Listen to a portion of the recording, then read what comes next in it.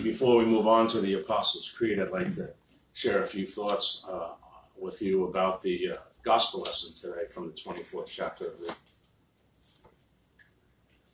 So this gospel lesson starts off by saying, that very day, two of them were going to a village named Emmaus, about 7 miles from Jerusalem. So to put this into context, what very day is Luke talking about? And two of who were going to a village named Emmaus, about 7 miles from Jerusalem. So the very day that Luke is referring to is the very day that Jesus rose from the dead, the very first Easter day. So let's put this into context a little bit. Remember that Mary, not Jesus' mother, but Mary and other women went to the tomb early on Easter morning, the first Easter morning, to finish the anointing of Jesus' body, that burial that had been so rushed just a few days before on Good Friday, when Jesus was taken down from the cross as the sun was beginning to set just before the Sabbath. And so it was rushed because it was the Sabbath, and it would it would profane the Sabbath for his body to be left on the cross, and the burial needed to take place before sundown. And so these women go to the tomb on Sunday morning to finish the gruesome job of anointing. Think about how beaten and bloody Jesus' body had been as it hung on the cross, and then there wasn't time to properly clean his body and properly anoint and put all the different spices, etc. It was a rush job. And so he's been in this tomb for 3 days now, and the women go to finish that job. But when they arrive, they find that the tomb had been opened, the stone had been rolled away, even though it had been sealed on Friday at the request of Caiaphas, the high priest, as he went to Pilate, the governor, and asked for it to be sealed and asked for guards actually to be placed at the tomb so that the body couldn't be stolen, and stories circulate that, oh, Jesus is risen.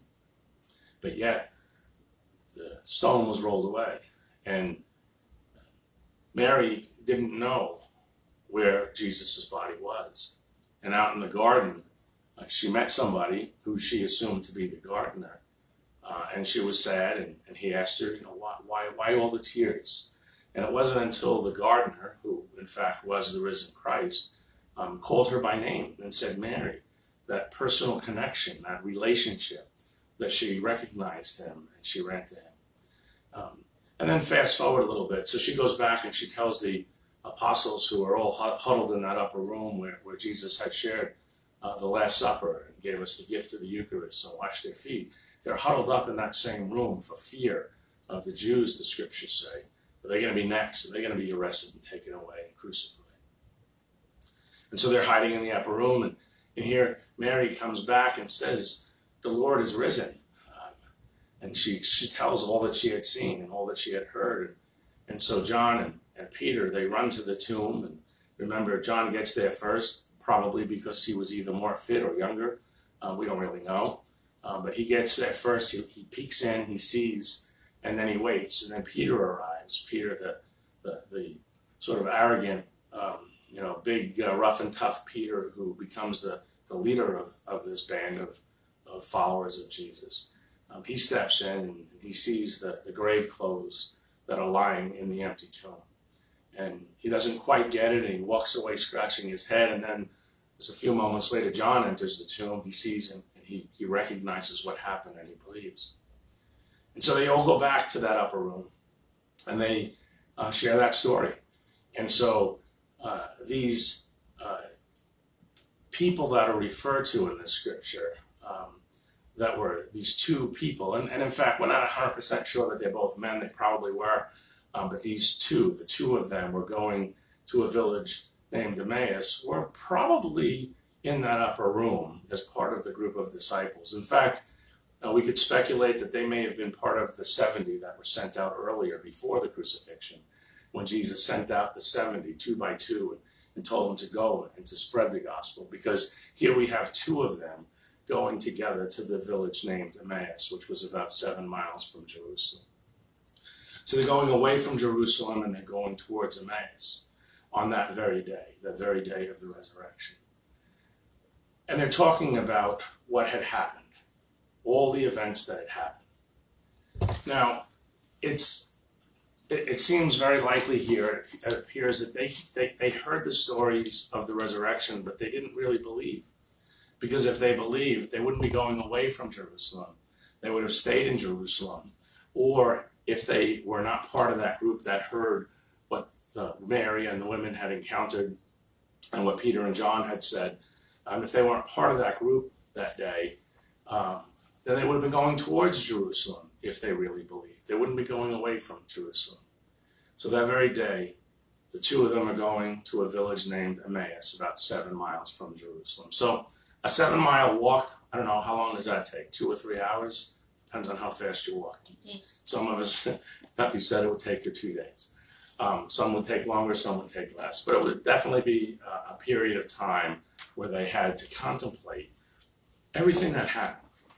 And I don't just mean the story that the woman shared with them when they came back from the empty tomb, but I mean, think about it. Remember that this is Easter morning, the first Easter. So only 7 days before that were the events of Palm Sunday, when Jesus rode into the city as a king on a donkey, and they waved the palm branches, and there was thousands upon thousands of people there, and they're all cheering and they're all shouting, Hosanna, Hosanna to the Son of David. And then just a few days later, the events in that upper room, like I said, the giving of the Eucharist at the Last Supper, the washing of the apostles' feet, and later that same night, Jesus arrested and beaten and hauled away and flogged, and just the brutality of the crucifixion and his passion beginning. And then to the hill of Calvary, carrying the cross on Good Friday and being nailed to the cross and dying for our sins on the cross, being taken down and buried in that tomb. And then the church, not knowing, the handful of people that were believers, not knowing what to believe. And then on the third day, all this happened with the women at the tomb and Peter and John. So they're discussing all these things during that, I would say, long 7-mile walk to Emmaus. I'm guessing they sort of were in a cloud.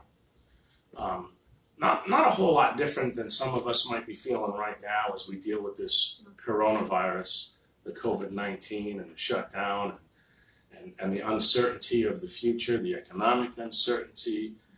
So many people are asking themselves, when can I go back to work? Do I even have a job to go back to? How am I going to pay my bills? Is my car going to be repossessed? How am I going to put food on the table over and over and over?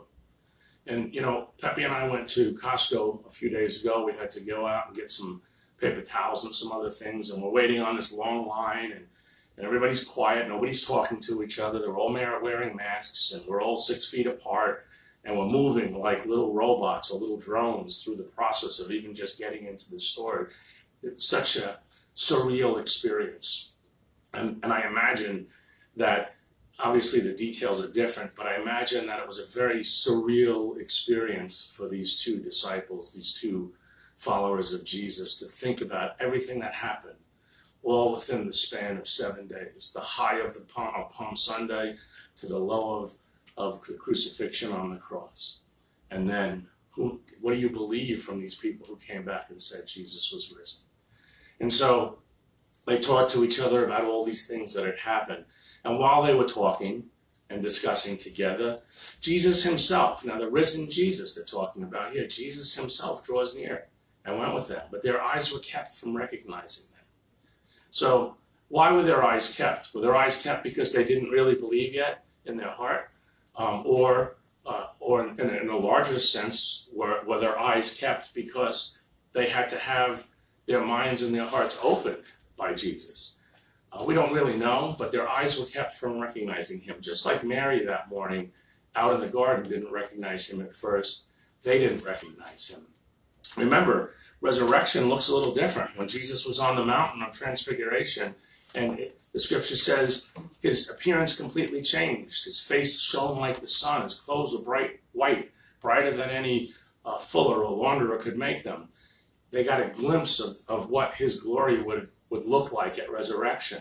And so he was the same, but he was transformed. He was different. He still bore the wounds on his hands and his side and his feet, but he looked different. And so they didn't recognize him. And so he says to them, well, what is this conversation that you're having as you walk? And they stopped, dead in their tracks. They stood still, and they looked sad. And one of them, named Cleopas, answered him. And by the way, we don't know who Cleopas is. We believe he's a he. He's not talked about a whole lot. We believe it's the male form of Cleopatra, the word Cleopas, the name.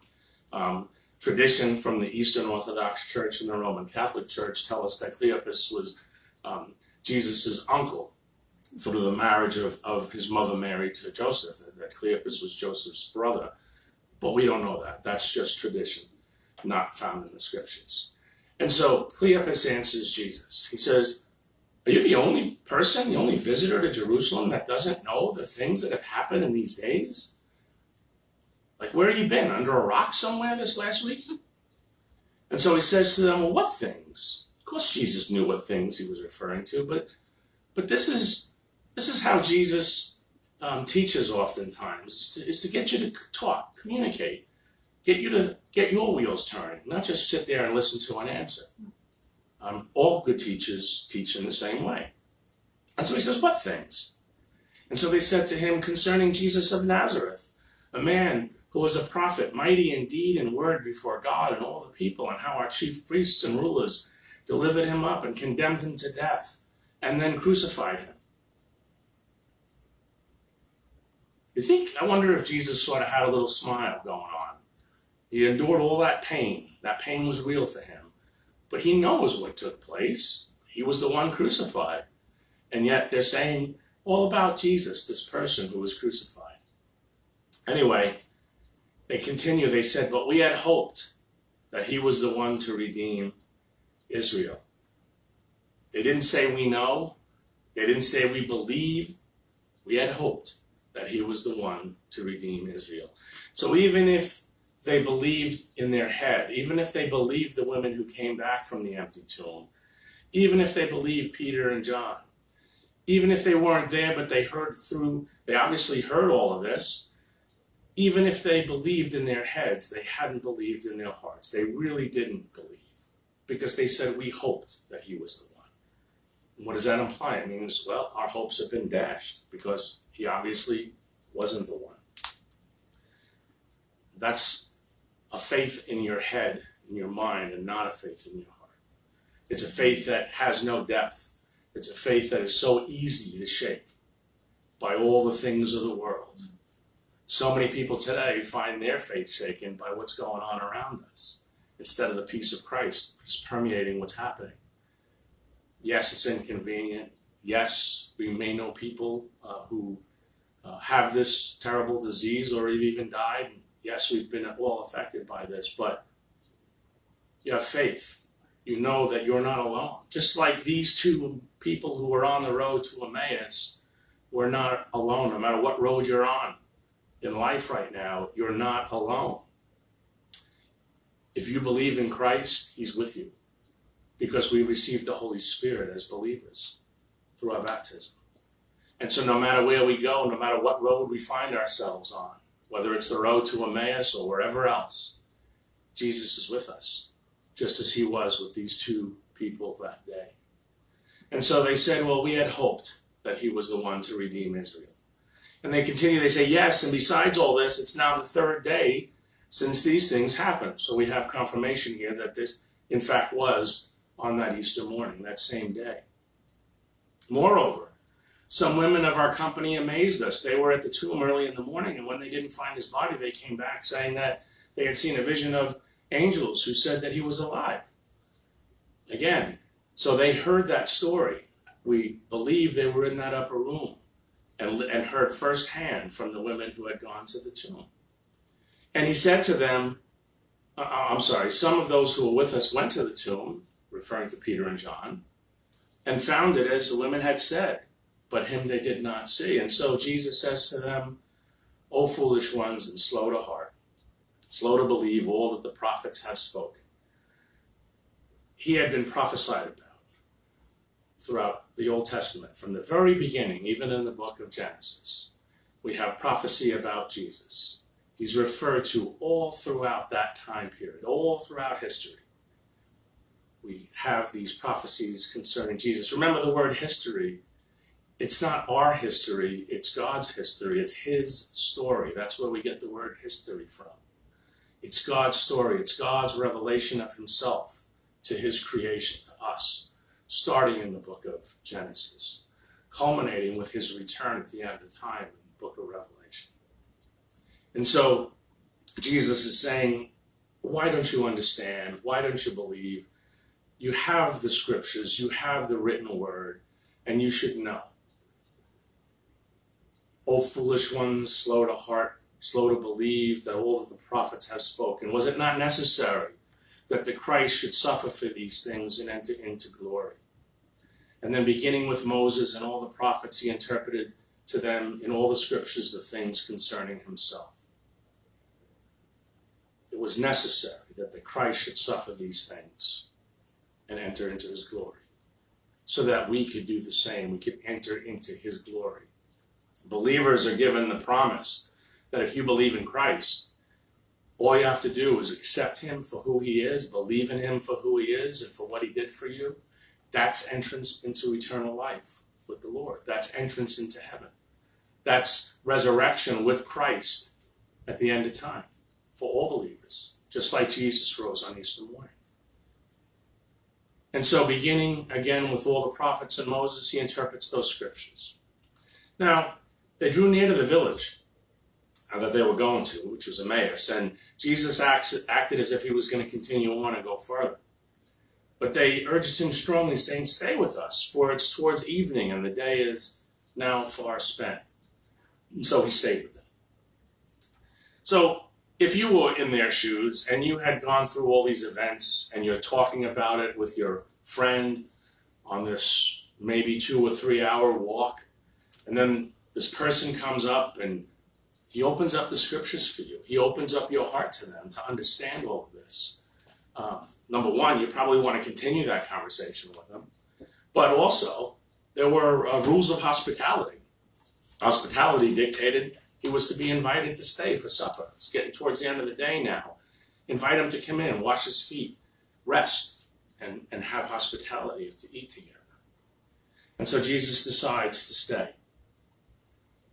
And when he was at table with them, celebrating a supper, he took bread, and he blessed and broke the bread and gave it to them, and then their eyes were opened, and they recognized him. So it was through the act of breaking the bread. Maybe when he did that, they finally saw the nail marks in his hands. Maybe they were present during the feeding of the 5,000 when he did the same thing, and he fed so many with so few loaves of bread. Maybe they were present in that upper room at the Last Supper. And the scriptures tell us the apostles were there, but perhaps there were also some disciples present as well. But regardless, they recognized him in the breaking of the bread. And their eyes were opened. And he vanished from their sight. So isn't that amazing? He left as soon as they recognized him. Because they didn't need to see him anymore. They knew he was risen. They knew in their hearts the scriptures had penetrated to the depths of their souls as he explained it to them. He ate with them. He had fellowship with them. He shared in the breaking of bread with them. And they believed. So I guess the question there is how many times have you walked with Christ but yet not recognized him?